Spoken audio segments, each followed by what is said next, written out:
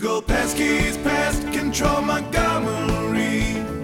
Nobody will survive. Call 334-595-9055. Hello and welcome to another edition of the Pesky's Pest Control Podcast right here in Montgomery, Alabama with your hosts, Travis and Michael. We do this podcast as a community service for the river region. This includes Montgomery, Prattville, Millbrook, Wetumpka, Pike Road, Auburn, and any other surrounding areas for people just like you. Hey, so today I want to talk about powderpost beetles. And if you have ever experienced powderpost beetles, then you know exactly what they do. They leave a fine frass powder on the floor. It's normally white, yellow, and that is the signs of powderpost beetles.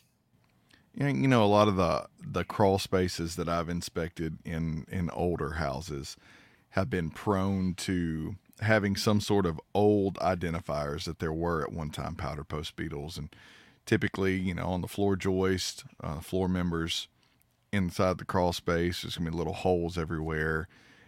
But the key thing there is that powder, that identifier that there's activity going on. And that usually looks like like you said, a whitish, yellowish colored powder that's kind of been pushed out of those holes. So it makes almost like a rain down effect on the side of the wood. And that's always usually an indicator that there's activity going on inside of the wood in that crawl space. Yeah, that's right. And then, you know, a lot of times people freak out about powderpost beetles. Typically, they do not reinfest. So there's really not really a need to just, you know, I'd worry more about termites than I would powderpost beetles because we see it all the time. And if you just see the holes and you don't see any of the powder, then that's old. There's really no need to worry about it. Yeah, definitely. Although I will say this, you know, I think there's some misconceptions out there from people. I had a customer, this is back probably a year or two ago, that called us because they had an inspection from another company. The other company said, hey, we think you got powderpost beetles. And I assume, I guess, that the other company declined to do the treatment on the house. And, of course, this gentleman was very concerned about it and wanted it treated. So he ended up calling us. I went out to inspect the crawl space, and sure enough, there were holes and powder coming out. And the interesting part about this is the wood in question, the wood that was infested, wasn't the old wood underneath the crawl space. It was actually new wood that they had put inside the crawl space that they had recently bought from a big retail store. I'm not going to say any names on a retail chain, but they had just bought it and had it put in, and a couple months later, lo and behold, they've got a powderpost beetle infestation coming out of the wood, and this wood was supposed to have been treated wood. Well, let's talk about that. So when the wood is brought into the sawmill, it's not infested from the forest or whatever. It's brought into the sawmill, and then that wood is stored. That is when that wood starts to become infested. And they're supposed to go through treatment styles. They're supposed to put a type of boric hair on it, or they're supposed to do a heat treatment. But heat treatments just aren't as effective, and they take forever. I mean, you have to heat wood up for, I think it's 24 hours at 124 to 135 degrees. And that's hard to heat that much lumber, you know, one bundle at a time, I guess you'd say.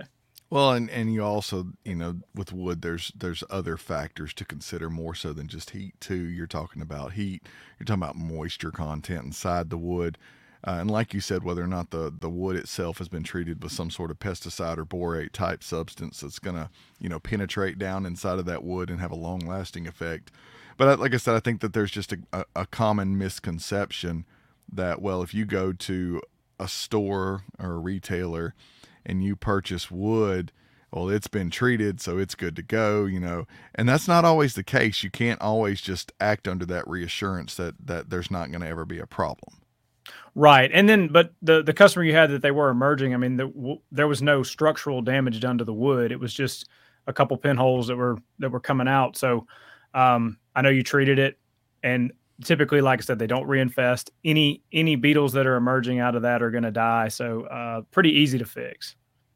Yeah. And like I said, a good, if someone has that problem, has that issue in their house with their wood, it's nothing that a borate treatment cannot, go ahead and take care of them. And the other good part about that is these treatments, like I said, with borates, products like Boracare, I guess, or Timbor or one of those products, is that once that wood is treated, I mean, that product absorbs down inside of that wood, and that product is there for a very, very, very long time.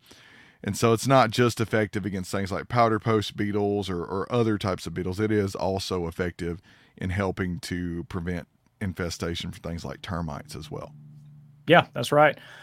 So I want to talk a little bit too about some miscommunication between people thinking they have powderpost beetles and people thinking that they have or actually having stored product pest. So I know, a lot of the flower beetles and powderpost beetles can be, you can think you have one and the other. Yeah, and the other thing that I will say to differentiate is your powderpost beetles you're going to be less likely to actually see the beetles themselves. Most of the time, they're going to be inside of that wood.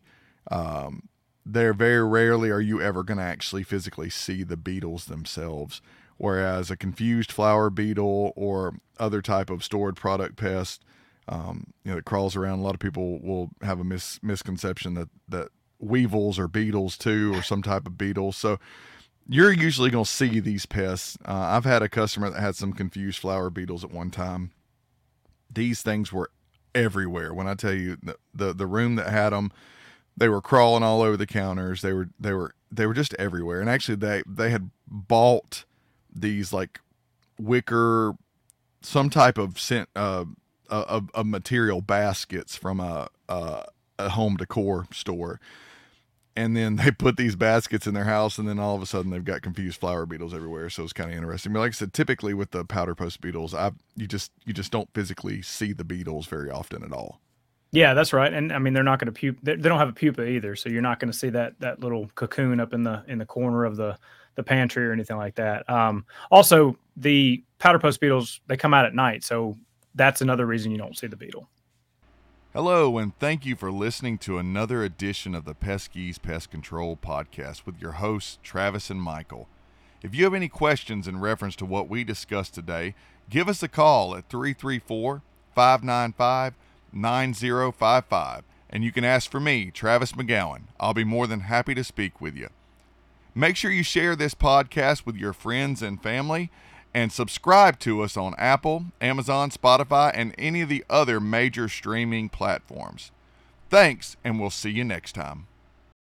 Google Pesky's Pest Control Montgomery. Number